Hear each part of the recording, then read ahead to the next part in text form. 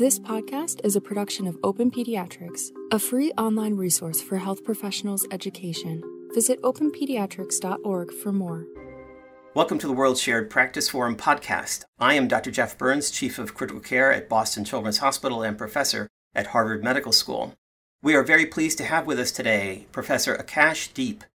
Dr. Deep is the Director of the Pediatric Intensive Care Unit and Staff Governor at King's College Hospital in London. He is also Professor in Pediatric Critical Care at King's College in London. And Dr. Deep is also the Chair of Scientific Affairs for the European Society of Pediatric and Neonatal Intensive Care, ESPNIC. Akash, welcome. Thank you, Dr. Burns. It's an honor to be here today. Akash, as you know, I invited you to speak on this podcast because you and Satoshi Nakagawa and Pierre Tessier wrote in Intensive Care Medicine just last month or so a wonderful review article entitled Non-Transplant Options in Pediatric Acute Liver Failure, What is New? And the review I found to be a wonderful review, and especially since liver transplant is known to be definitive management. But I was curious that you focused on why talk about spontaneous regeneration. And of course, you're an expert in this area, and I think colleagues around the world know that acute hepatic failure is fortunately a low-frequency event for most of us, but it's a high-impact event. And so who better than to give us an overview on best practices? So, Dr. Deep, I turn it over to you again, and again with that question, why talk about spontaneous regeneration when liver transplant is known to be the definitive management?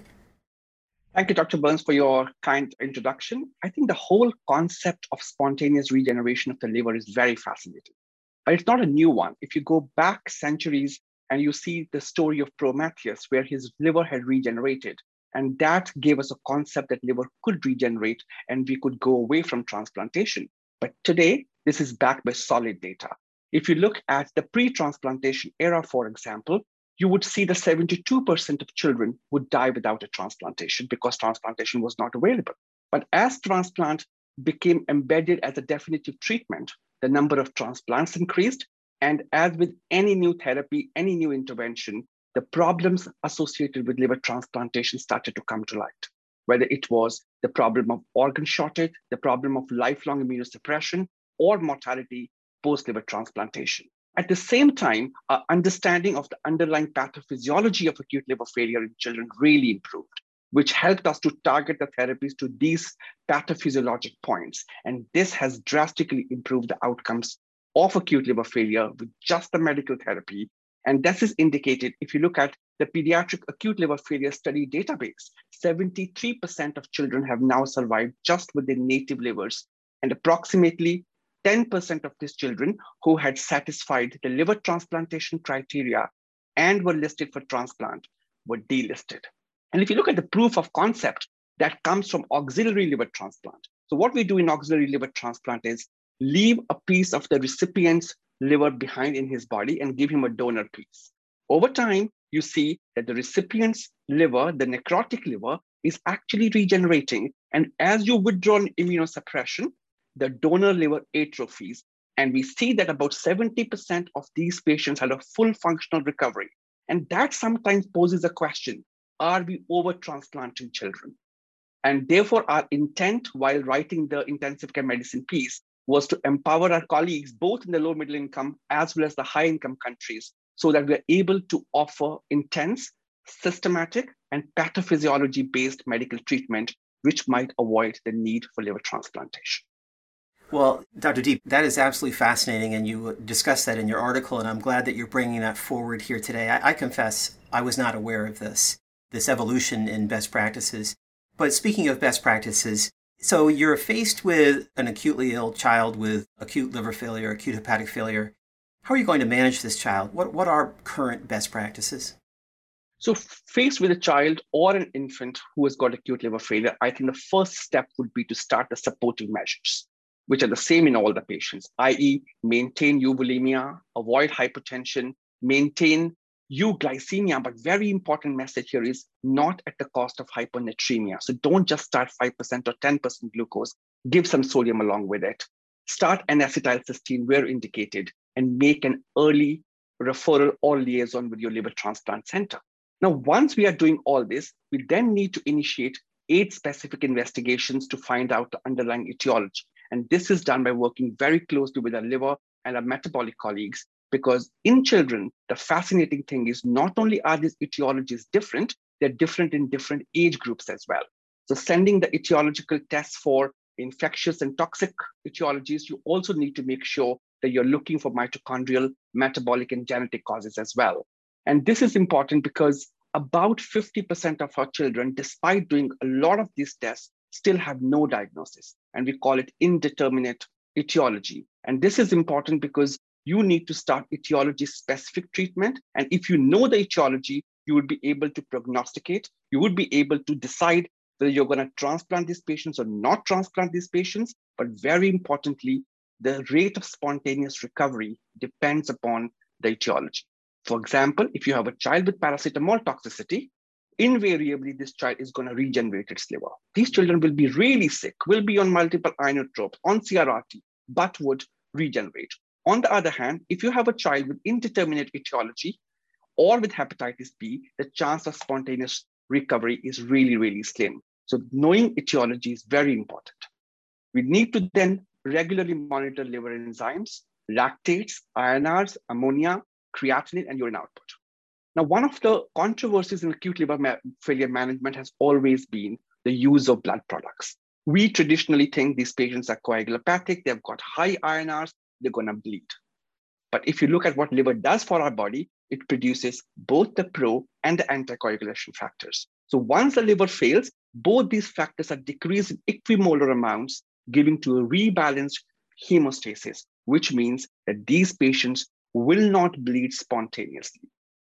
I would want to refer the reviewers to this study from Habib et al. In Liver International, where they compared the patients with acute liver failure with controls, and they found that the endogenous thrombin generation potential of these patients was sky high, which means that these patients are highly prothrombotic despite being coagulopathic, despite having high INRs. Therefore, our recommendation is to give blood products only if the patient is actively bleeding or if you're going to do invasive procedures to this patient. And this is important for 2 other reasons. One, you are monitoring INR as your marker to list these patients for transplant. And if you're giving FFP, you're artificially going to reduce your INR. And second is the problem of volume overload. Therefore, the recommendation to use the blood products very wisely. Another important consideration is the increased propensity of these patients to develop infections. So we recommend to use broad spectrum antibiotics and antifungals in these patients. So in summary, Dr. Burns, to answer your question, the initial management would include finding the underlying etiology by extensive age-related workup, starting etiology-specific treatment, maintaining euglycemia, euvolemia, and avoiding hypotension and avoiding hyponatremia, starting broad-spectrum antibiotics and antifungals, and giving blood products only when indicated. And last but not the least, please pick up the phone and speak to your liver transplant center. Dr. Deep, let me ask you this. We all know how critically ill a patient with acute hepatic failure, acute liver failure can get. Why is it that they appear to be so vulnerable and prone to multiple organ dysfunction and increased mortality? Obviously, any organ failure can be life-threatening, but we all care for patients who develop acute renal failure, and they don't have almost this binary response that a patient with acute liver failure has, that they're either not that ill or they're life-threatening ill going into multiple organ dysfunction. Why is that? Thank you, Jeff. I think it's very important what you just asked me, what kills in acute liver failure. It's important to know that so that we can target our therapies towards this precipitating, towards this inciting events. Now, if you look at historic events, it used to be cerebral edema with raised intracranial pressure and sepsis, which used to be the leading cause of mortality in these patients. Now, the first molecule or the first factor, I would say, which is identified as a causal link and a treatment point was ammonia. There's hyperammonemia. The liver has failed. Normally, your ammonia would come to the liver. It would get detoxified to urea, but this is not happening now. You got hyperammonemia. It gets converted into glutamine. It goes to the brain and causes astrocytic swelling. In addition, you've got hyponatremia, which would potentiate the effect of hyperammonemia on the brain through the same osmotic effects. And if you've got decreased lactate clearance, that again is a bad prognostic sign. So if you ask me, a combination of hyperammonemia hypernatremia and decreased lactate clearance is a bad combination. But what has completely revolutionized our understanding of the pathophysiology of acute liver failure is the concept of inflammation. So acute liver failure is an innate immune-driven disease where the hepatocyte deaths would release DAMPs, and they are then going to cause your neutrophils, your monocytes, your macrophages all to become pro-inflammatory. They then release the pro-inflammatory cytokines, the TNF-alpha, the IL-6, initially in the liver, but then there's a spillover from the liver into the systemic circulation, which then causes multi-organ failure. And hence, to answer your question, it is the spillover of the cytokines from the necrotic liver into the systemic circulation, which causes this bad multi-organ failure, including the brain involvement. With such overwhelming multiple organ dysfunction, how do you bridge these patients to liver recovery? And in particular, can you talk us through the use of extracorporeal devices? What is state of the art? What's out there? What's working? What should we know about? Thank you, Jeff. Again, something which is very important in the management of acute liver failure, because if you use an extracorporeal bridging strategy at the right time, when the liver function is rapidly falling and the patient is slipping into multi-organ failure, you would be able to remove the toxic ammonia, as I mentioned before. You'll be able to control the fluid overload. You'll take care of sepsis, septic AKI. Very importantly, it can work as an immunomodulatory therapy and take care of inflammation. And all this, the whole purpose is to create a favorable environment for the liver to regenerate or serve as a bridge to successful liver transplantation. So we use either the non-biologic systems, which use the physical and chemical mechanisms and remove the potentially harmful molecules like ammonia, or you use the hybrid biological artificial support systems. But in clinical practice, we use the non-biologic systems. Now, continuous renal replacement therapy, we know that it's not a strictly liver assist device, but this is the most commonly used extracorporeal modality. But before we use that, there are lots of controversies which crosses an intensivist mind. When should I start? What should my indications be? What dose should I use? And a very important question, should I anticoagulate these circuits? Because these patients are coagulopathic. And the question often arises, should I be using any anticoagulant which might worsen the bleeding? Now, as far as indications are concerned, what we recommend is not to wait for traditional signs of renal failure, i.e. your fluid overload, your creatinine going up. We recommend using your liver signs, your liver symptoms, your ammonia more than 150 micromoles per liter and not getting controlled, or an absolute value of more than 200, and hepatic encephalopathy grade 3 or 4. What we recommend is early. Early for fluid control, early for hyperammonemia, and early for nutrition. The next question about the dose. Now, if you look at Claudio Ronco's paper or the ATN trial or the renal trial, they all recommend 25 to 35 mils per kilo per hour. But here you're dealing with a swollen brain. You're dealing with a molecule which can potentially cause neurotoxicity to you. So therefore, we recommend starting on a higher dose at 60 mils per kilo per hour and remove the ammonia, because the delta fall in ammonia is supposed to be a good prognostic factor in patients with acute liver failure. Now, if you look at Andy Slack's paper in Liver International, he has compared 35 to 90 mils per kilo per hour, and they have seen a very linear correlation between the dose of CRRT and the ammonia clearance. Similarly, my co-author from this paper, Pierre Tesser, he has compared and used 110 mils per kilo per hour of CRRT in his group. And very interestingly, they were able to delist 25% of those children who were really sick, who they had put on the transplant list, but by using this multimodal modality, they were able to delist these children. Then comes the question of anticoagulation. So anticoagulation in patients with acute liver failure has always been a perennial debate because of the controversies in the bleeding myth, as I mentioned before. So these patients are prothrombotic, they're at more risk of clotting their filters, and therefore we recommend that we need to keep the circuits going and we need to decrease the downtimes, because you're not dealing here with a creatinine or a fluid overload, you're dealing with a toxic molecule here. So various options depending upon your unit or your unit protocol can be low dose heparin, low dose citrate, as long as you closely monitor your signs for citrate toxicity and citrate accumulation. And we at King's, for example, are an exclusively prostacyclin using unit. So we use this antiplatelet agent to maintain the patency of our circuits. So besides the continuous renal replacement therapy, something which is being used more often nowadays is total plasma exchange. And that is being used as an immunomodulatory therapy. And if you look at this randomized controlled trial, which had compared high volume plasma exchange versus standard medical therapy, they had shown that patients who had contraindications to be listed or were listed but then had to be delisted, when they were exposed to high volume plasma exchange, they really did well, and the incidence of transplant-free survival was much better. So based on this study, the European Association of Study in Liver Disease has recommended that high volume plasma exchange be used for patients with acute liver failure.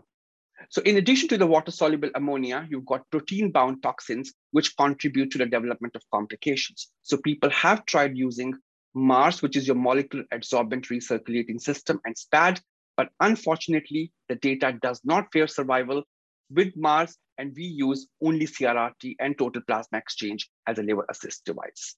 So therefore, the question whether extracorporeal therapies in acute liver failure can bridge to spontaneous liver recovery is an interesting one. So the increase in your transplant-free survival is directly related to a decrease in your ammonia and decrease in your soluble edema, which CRRT can do. And if you combine it with total plasma exchange, that can serve as an immunomodulatory therapy. What we advise is early, hitting them hard, and keeping the downtimes low. Akash, amongst the most feared complications has to be the development of hepatic encephalopathy and raised intracranial pressure. How do you manage these patients? What do you do to monitor them? What's your neuromonitoring protocol?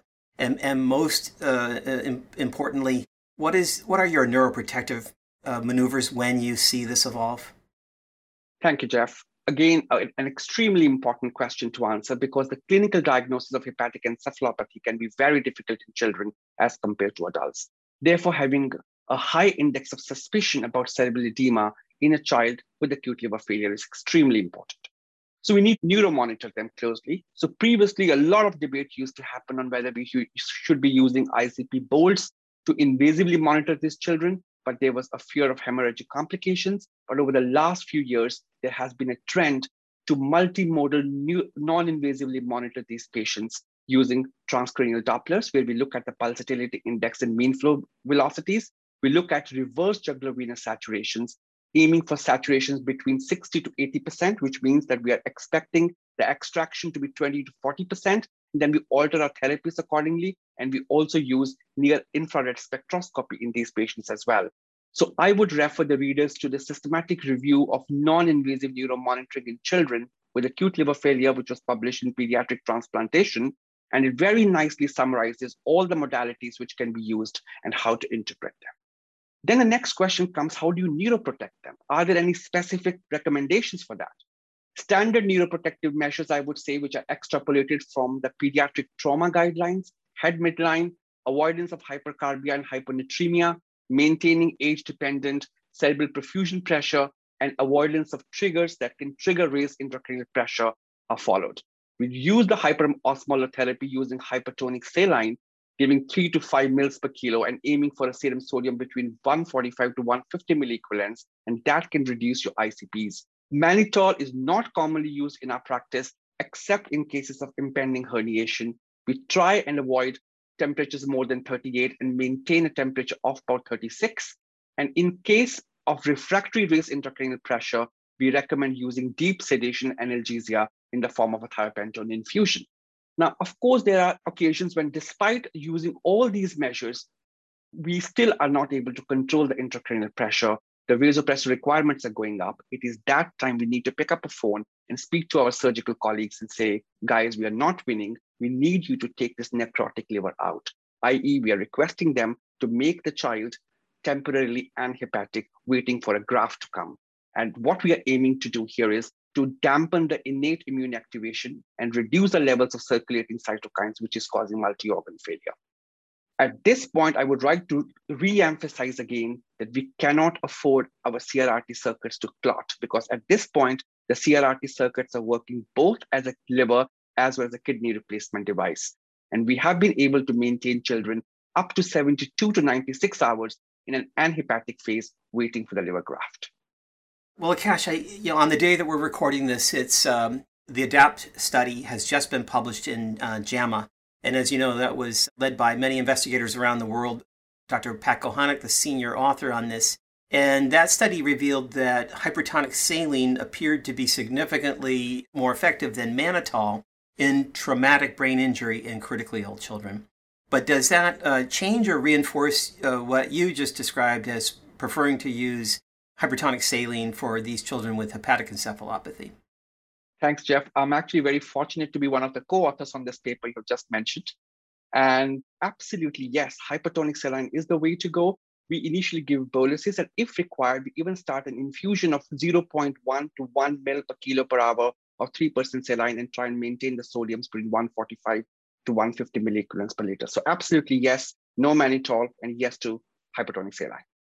And forgive me for failing to note your co-authorship amongst, amongst a lot of international investigators. Quite a trial. Well, could we turn to a last question? Are there any recent advances that may work as a bridge to recovery in the setting of acute liver failure? Jeff, I think the future is bright.